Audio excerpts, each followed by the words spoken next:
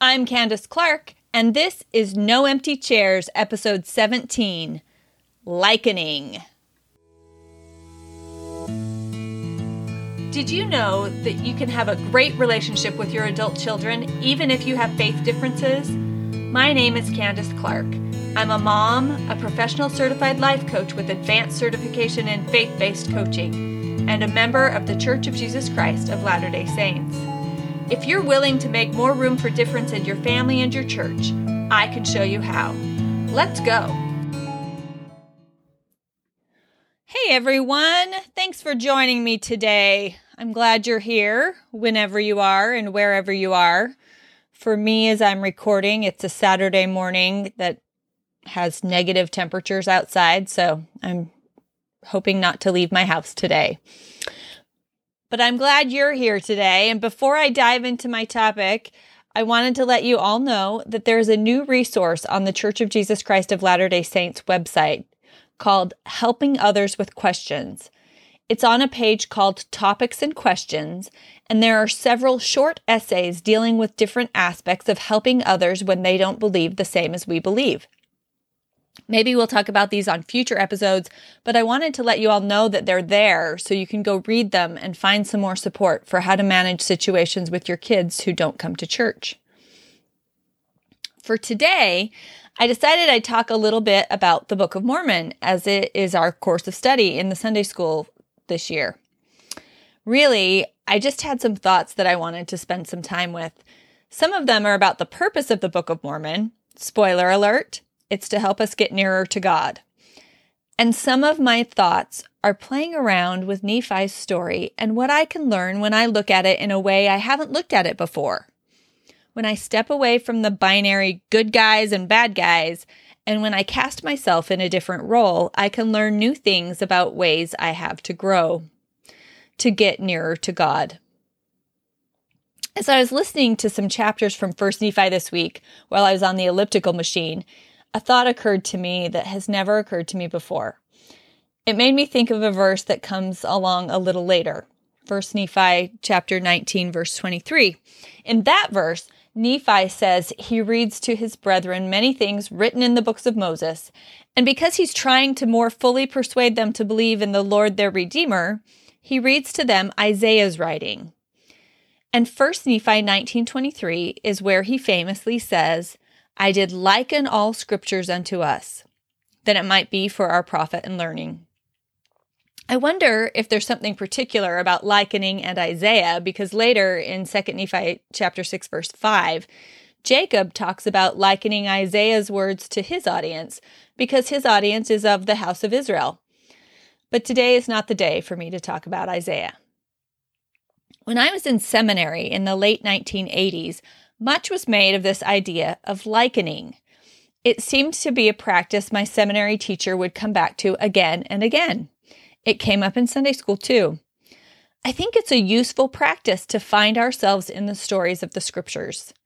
For years, I've remembered a particular talk a mission president's wife gave, and I wasn't even there for the talk. I think she must have also written about it in her book and maybe even shared it with me in conversation. She told about her realization that for a long time she had always identified with Nephi in her study of the Book of Mormon. I will go and do the thing which the Lord hath commanded. Growing up in the Church of Jesus Christ, we come by that idea honestly. If we remember the song Nephi's Courage, primary children identify with the role of Nephi and sing, I will be courageous, and I will reply, like Nephi, I will go, I will do the thing the Lord commands. I know the Lord provides a way. He wants me to obey. And that's a really useful idea, that God will help us and wants us to succeed. But this woman talked about how it broadened her understanding and increased her growth when she acknowledged the truth that sometimes she is not Nephi in the story. Sometimes there's something or someone she doesn't believe, and so she doesn't act the way Nephi acts because she doesn't believe the way Nephi believes. Sometimes she's Laman or Lemuel or Sam in any given story in her life.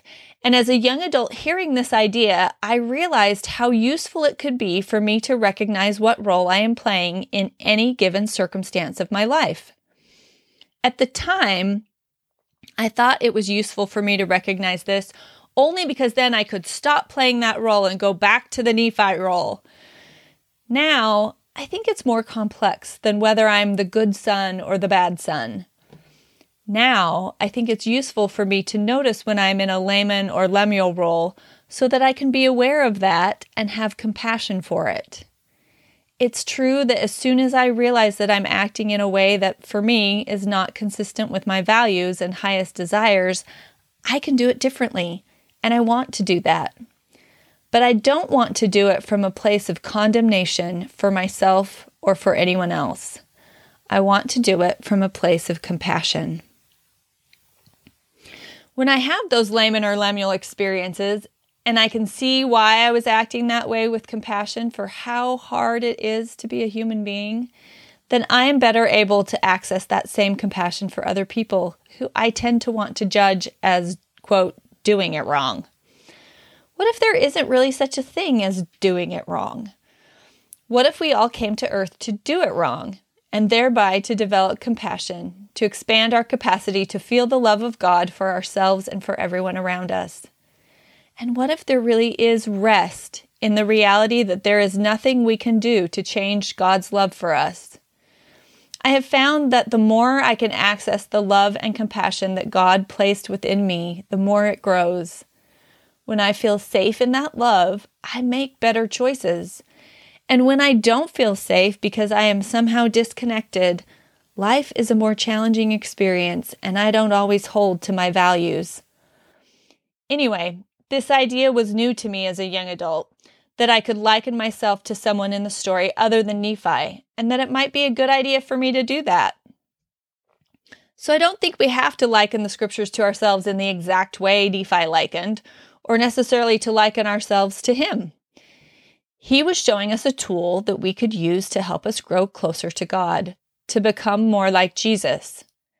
I keep reminding myself that that's the point. The end goal is not for people to believe the Book of Mormon is true, or for them to go to the temple, or even just to show up at church.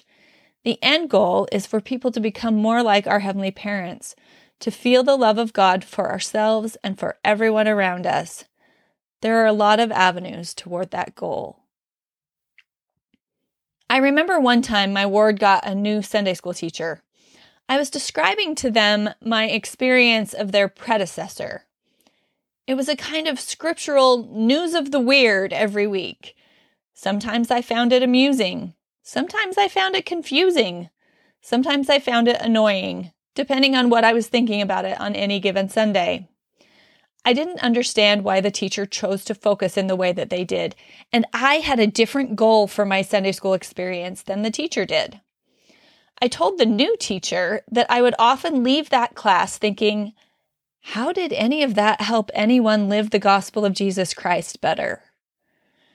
So, I try to remember that question when I take scripture and other inputs into my mind and heart. How does this help me live the gospel of Jesus Christ better? Joseph Smith said a man would get nearer to God by abiding by the Book of Mormon's precepts than by any other book. So that's the explicit purpose, to get nearer to God. Well, back to my epiphany on the elliptical machine.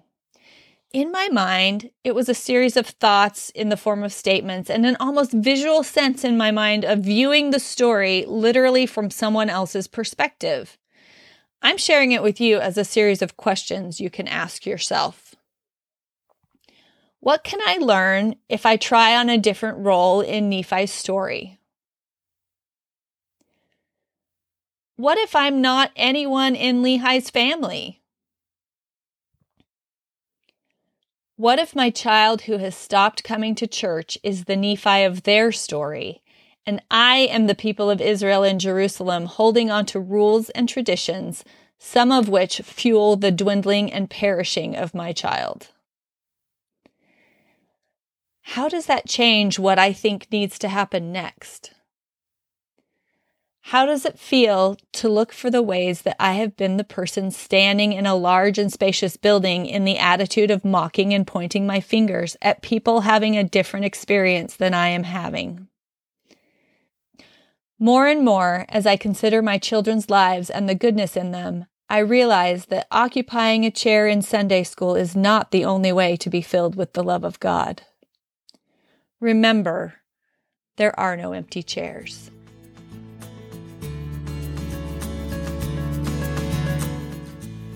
Hey there! If you enjoy this podcast, or even if you just find that it piques your curiosity or makes you think, please follow it and share it with your friends. Your rating and review makes it easier for others to find it. If you're ready to make more room for difference in your relationships with your children, I can help.